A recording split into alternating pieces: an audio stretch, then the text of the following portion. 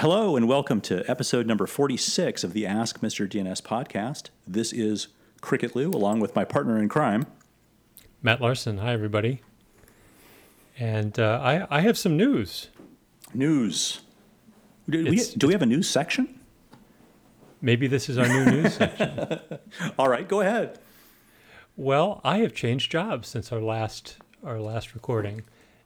And as usual, we're not going to talk about when the last recording was. No. Yeah, no, I'm no longer at Dyn. I am really excited to be Vice President of Research at ICANN. That sounds fantastic. What exactly, Kristen asked me this, what exactly does the Vice President of Research at ICANN do? Well, the Vice President of Research has a crack team of researchers reporting to him. And I report to David Conrad, the CTO. Mm-hmm. I know Dave. And the idea is to do research into various aspects of the internet systems of unique identifiers, which is what ICANN is responsible for coordinating. So namely domain names, IP addresses, and internet protocol parameters. Excellent. Well, before we get too far into it, we should probably mention that we have a member of your crack team on with us.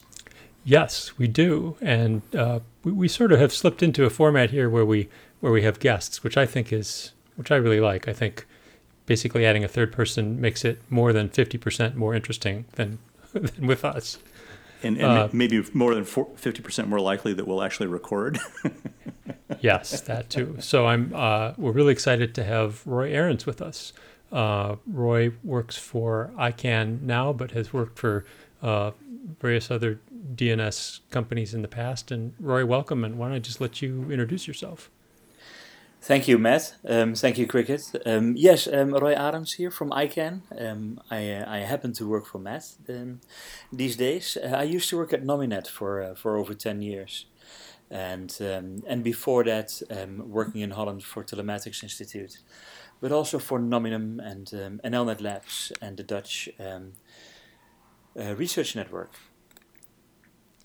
And I think, Roy, you are the only person to have worked at both Nominum and Nominet. Yes, that's correct. And it's an interesting name. I still make sometimes the mistake of saying Nominum where I should have said Nominet, or Nominet where I should have said Nominum. And especially in the early days when I worked at Nominet, that came up often, and sometimes quite embarrassingly even with the CEO in place at the time. So yeah. Well, there's no hope for us then of ever getting it right if you're still making mistakes after this long. Yeah, so Roy and I have had the good fortune to work together on several things, on the DNSSEC standards, NSEC 3, the Unbound, the early days of the Unbound name server, and then you've done a lot of interesting work at Nominet. The most interesting thing recently was Turing, which is just really slick. I mean, I think you should say something about Turing for people who haven't seen it. Okay. Well, thank you for mentioning it. So Turing is a product of Nominet, but it started out as a research project, and so in 2008, 2009, I started talking to the operations team at Nominet if I could get some data, some statistics, and what they had at the time was Domain Statistics Collector. This was a tool from Dwayne Wessels that he wrote a couple of years before that, and which is basically the industry standard, if you will. A lot of organizations are using DSC, and it does what it says on the tin. It collects statistics, but if you want to do a little bit more, analytics. So instead of just counting things, you want to count. You basically want to count the number of, let's say, annex domains for a domain that ends in UK that had the RD bit set. There wasn't anything on the market, and at that time I just took over a team of researchers from Stephen Morris, who went on to work for ISC, and I thought, what a great chance to get the team to work together closely. Before that, we were all basically individuals doing our own thing, and so we thought of this idea of collecting all of this traffic from different name servers, first PCAP, and then see what we could do with it. At the meantime, we also thought that what really was necessary is a interface that you could interact with, instead of just seeing nice graphs. You basically want to interact with the graphs. So over the period of 2-3 years, we refined the tool, and in 2012, we had our first release of what was then called Bumblebee.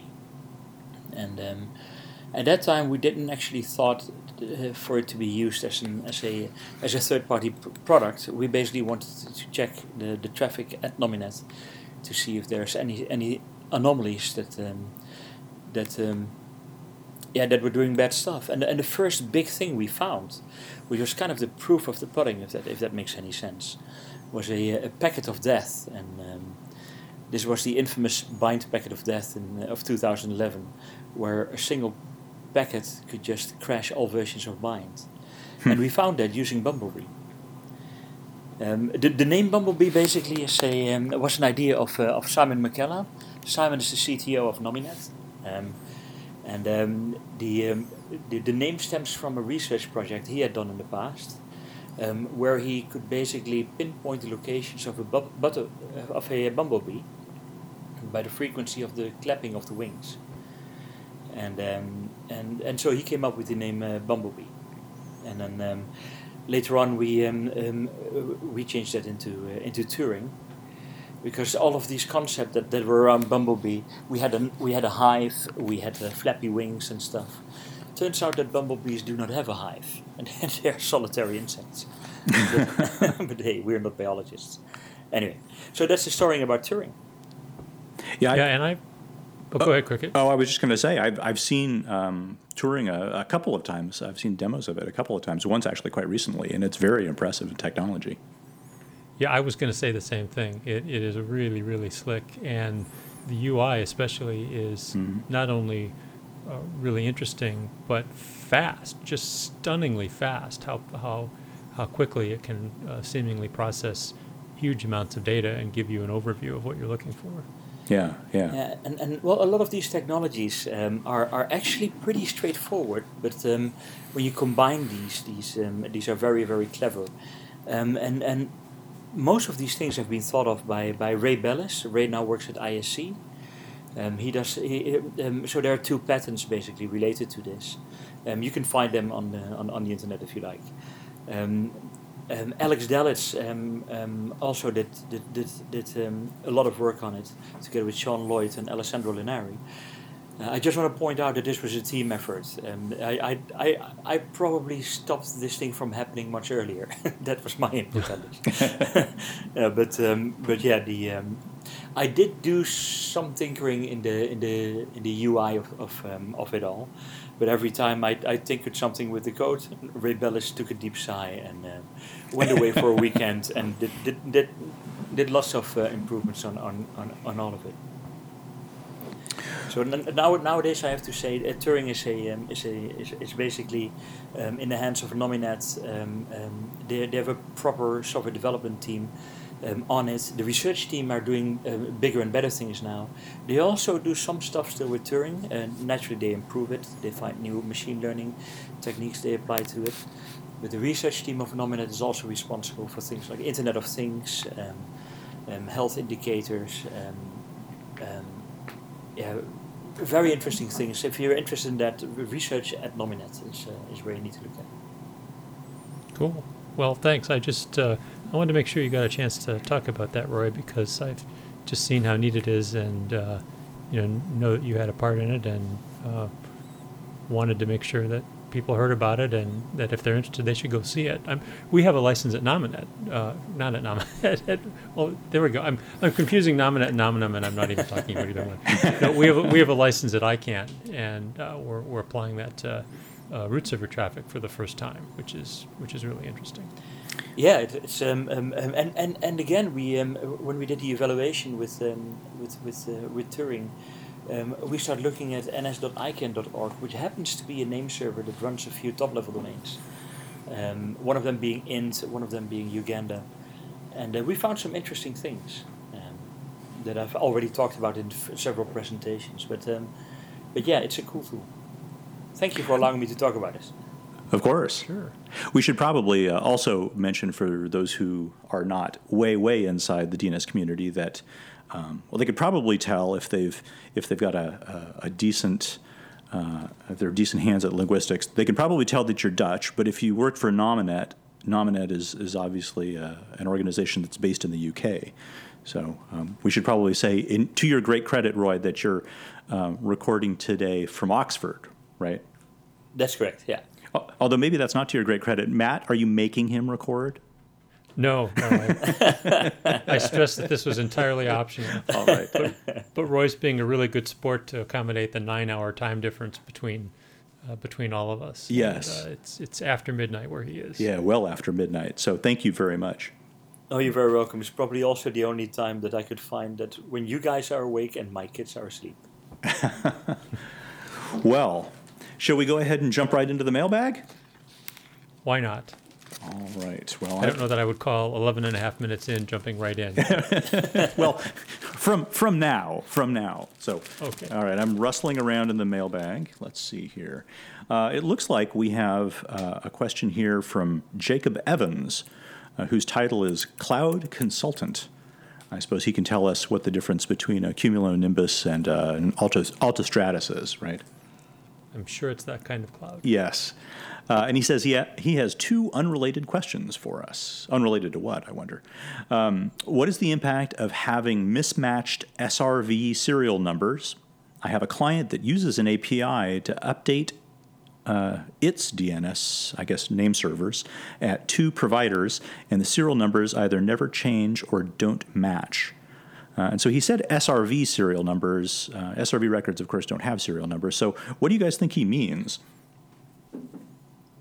Well, I go ahead, Matt. I was going to say, I think he means SOA, probably, not SRV. Yeah, I think so, since he's talking about serial numbers. Obviously, only an SOA record has a serial number. Yeah, so I think I have an answer to that. I'm not sure if I'm correct. And it is related to the second sentence where he basically says, I have a client that uses an API to update DNS at two providers. So I think since SOA serial numbers are only really used in notifies, right? Not in notifies, in zone transfer protocol, where notify indicates that a zone has changed, and the secondary checks if indeed the SOA on the original server, on the primary server, is higher than the one it currently has. So if an organization has implemented a different way than zone transfer to update both the secondary and the primary, then there is actually not a real need for these serial numbers to be equal. Right. And he already sees, it looks like, the need to use his API to update two different providers. So presumably he's sending a dynamic update in one direction to one provider and a dynamic update in another direction to the other provider. If that's the case, there doesn't have to be any synchronization between the two providers. Presumably he's taking care of that manually, right? Yeah, that looks like it. Yeah. All right. Have we sufficiently addressed that one? What do you guys think? I think so. Well, unless he really means SRV records, in that case, he probably means priority numbers. But then the rest doesn't make any sense. So I'm going to go with then Matt. I have no idea. No. Yeah, then we have no answer for him. Yeah. All right. Well, his second question is: do IPv6 DNS servers, root or otherwise, have or support anycast? I think I can answer that. Anycast is really protocol agnostic, right? It's a routing trick, if you will. So I do know for a fact that I have seen IPv6 servers with anycast that are anycasted. So I don't think it's sorry, I do think it is supported, if you will. I hope that answers the question. Yeah, I think it does. I think if you look at the root name servers, for example, you'd find that the root name servers tend to have both A and quad A records, which means they have both IPv4 and IPv6 addresses. And I believe that quite a number of the routes have IPv6 anycast. That is, the IPv6 addresses they have are anycast nearly as widely as the IPv4 addresses. Matt, do you agree? I do. I was just looking at the root-servers.org page, which is the page that the root server operators maintain cooperatively to document things at a high level. And it looks to me sort of looking like let's see. Yeah, there are very clearly multiple servers, multiple v6 servers for different operators that I'm looking at. So very clearly they're anycasting their v6 addresses as well as their v4 addresses. Right. I suppose it might be worth explaining that anycast is, as Roy said, it's a routing trick, and it's also not something that's really built into any name server. It's something that you do through configuration, and you can do it with basically externally to most name server implementations by using. You could use, for example, open source routing daemons like Quagga and Zebra and things like that, and plugging them in. You can plug those into your routing infrastructure to support anycast. Right, you're configuring anycast with your router, not your name server. Yeah, exactly. I didn't want anybody to think that anycast was like a feature of a name server that you should go and look for, although it is a feature of Infoblox products. But it's not. It's not really a feature of, for example, Bind or NSD or another name server. All right.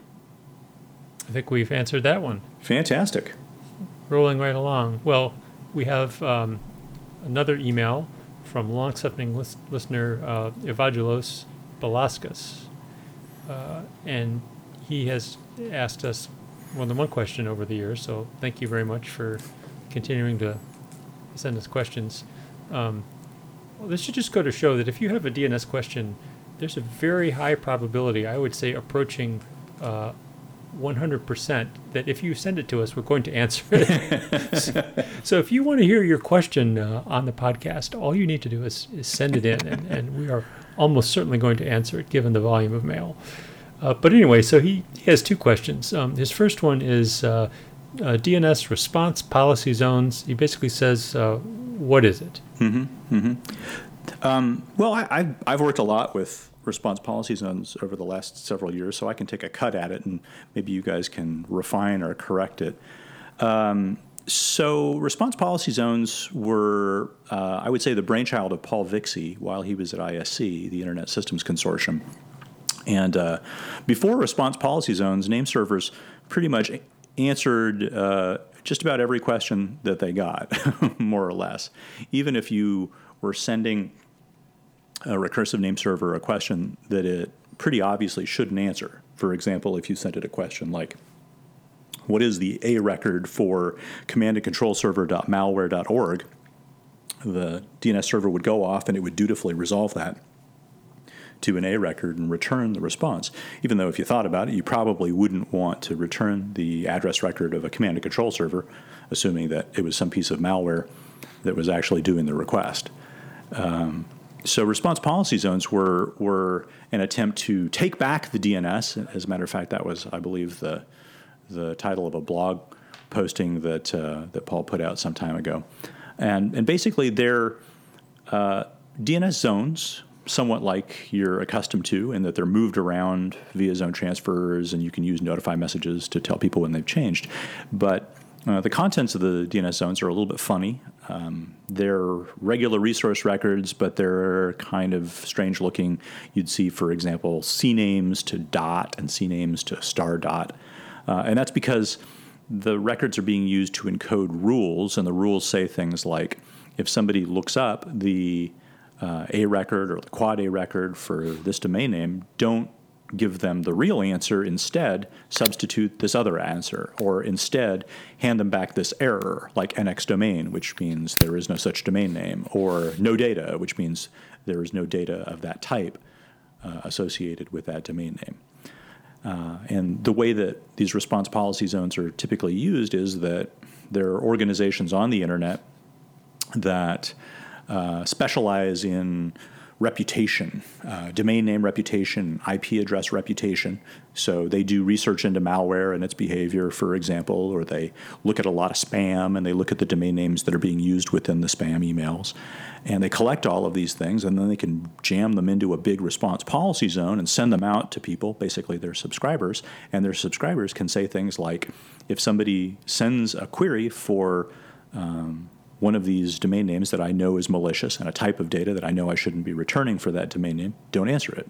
Follow the rules in the response policy zone, and do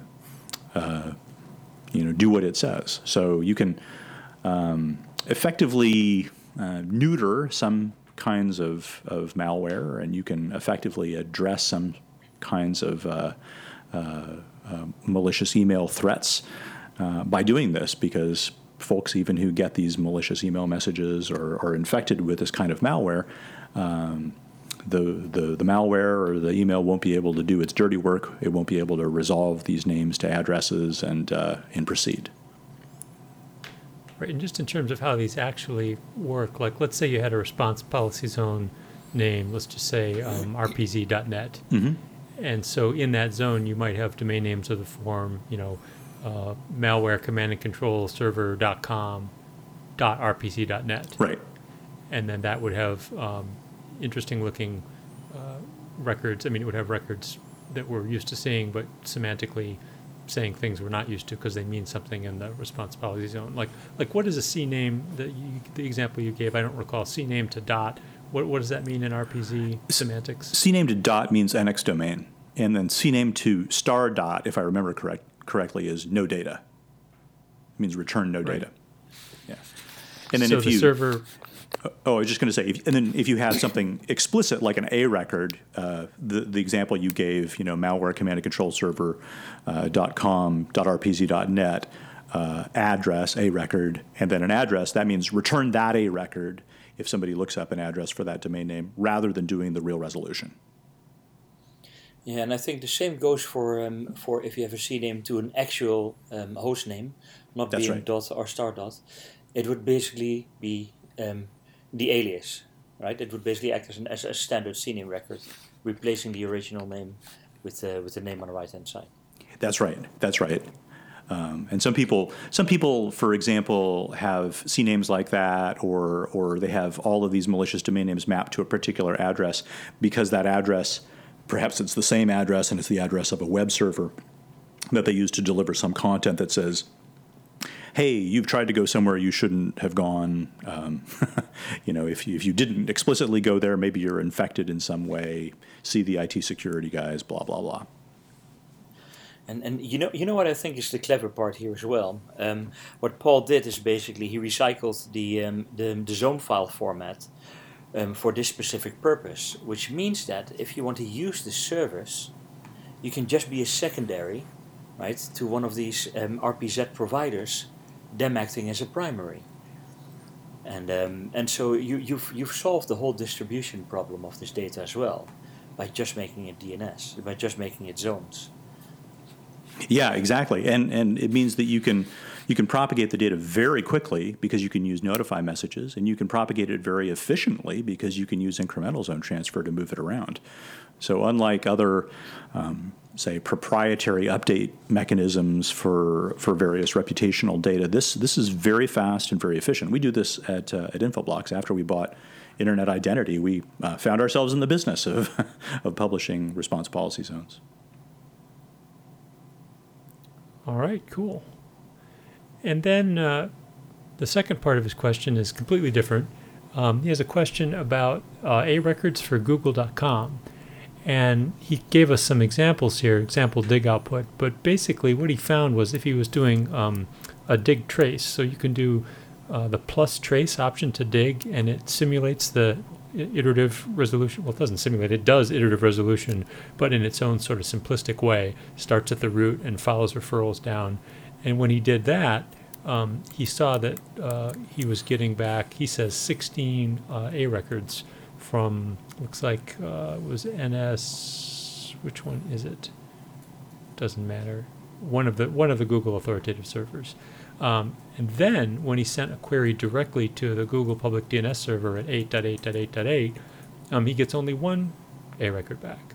And so his question is, why would dig plus trace, which is just sending a sequence of regular DNS queries, why would it generate a response with 16 records, A records from a google.com authoritative server, whereas a response from the Google public DNS only shows one?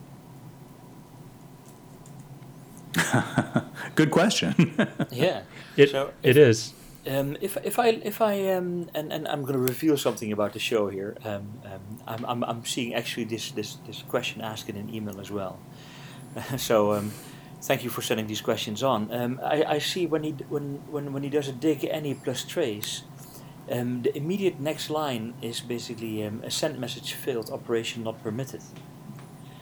And so what I think is happening is that all of the google.com records that he sees returning, right, comes basically from his own local resolver, not from 8888, even though he specified at 8888. Mm-hmm. And so the theory being is, if you asked your own local resolver whatever you have configured, you basically get a full answer back, right? For all, if it has multiple A records, you get multiple A records for google.com back. If it is cached multiple for that name, you would get all of that back. Whereas if you would ask 8.8.8.8 directly for google.com, you will basically get one answer back, one address back.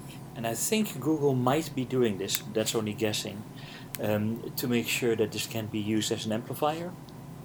But that's just, like I said, that's just guessing. Mm-hmm. Doesn't Google Public DNS support eDNS client subnet? I think so. I think that they and OpenDNS were fairly early adopters of. Yeah, well, Warren Kumar is one of the co-authors. Yeah, exactly. If they don't support it, well, then shame on them.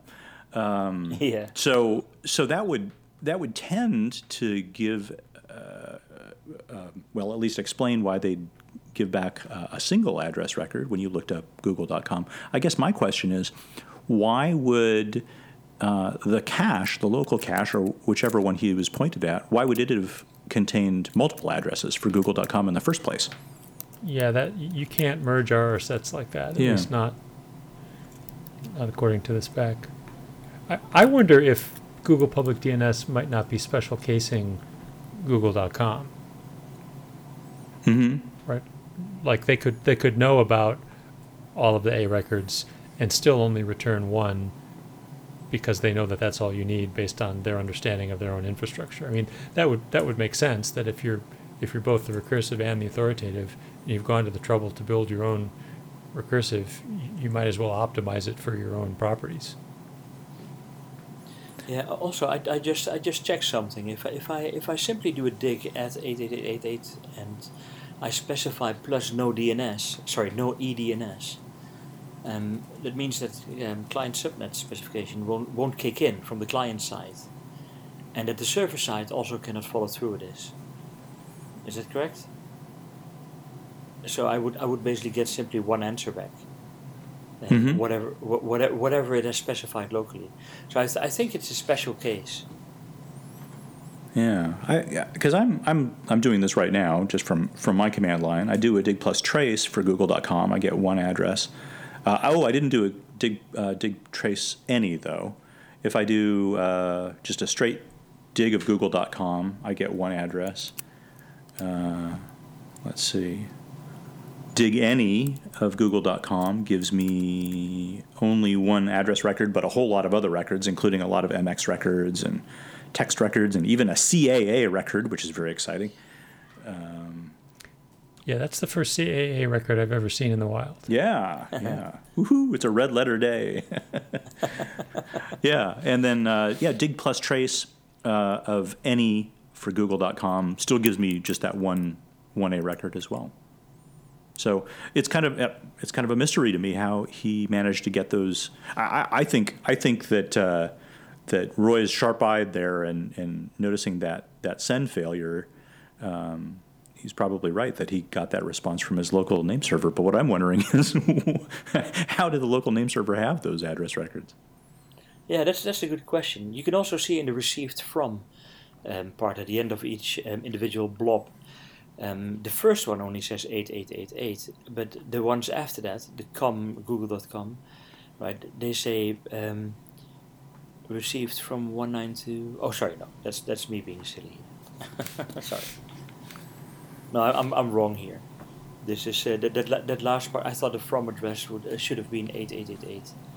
Yeah. Well, it's interesting that he overrode plus trace with the @ right. He said dig any plus trace google.com at 8.8.8.8, and normally you don't have to use the @ if you're using plus trace, because what's that even do? It looks like what it's done is it used 8.8.8.8, so Google Public DNS, just to prime the list of root name servers, because that's what we see coming back from 8.8.8.8 is we see the list of the roots coming back and the associated TTL. And then the next time he gets a response, it's for the list of com name servers, and it's coming from b.root-servers.net. Yeah. So he certainly didn't need to put the @ 8.8.8.8 in there. He could have just used whatever his local recursive name server was to prime the list of roots. Unless, like me, it's not working. I have no idea why.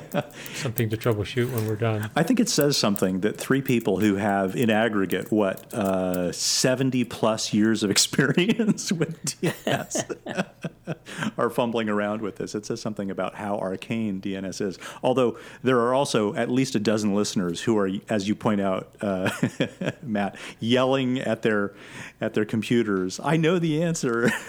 Yeah. I wonder if we've been responsible for any physical damage to property. Oh, I don't want to admit to it because I don't want anybody to come back and make some claim against us. I would still have a perfectly good iPhone if I had not been forced to throw it on the floor. Yes, it could be Oliver. I think I know who your next guest is going to be.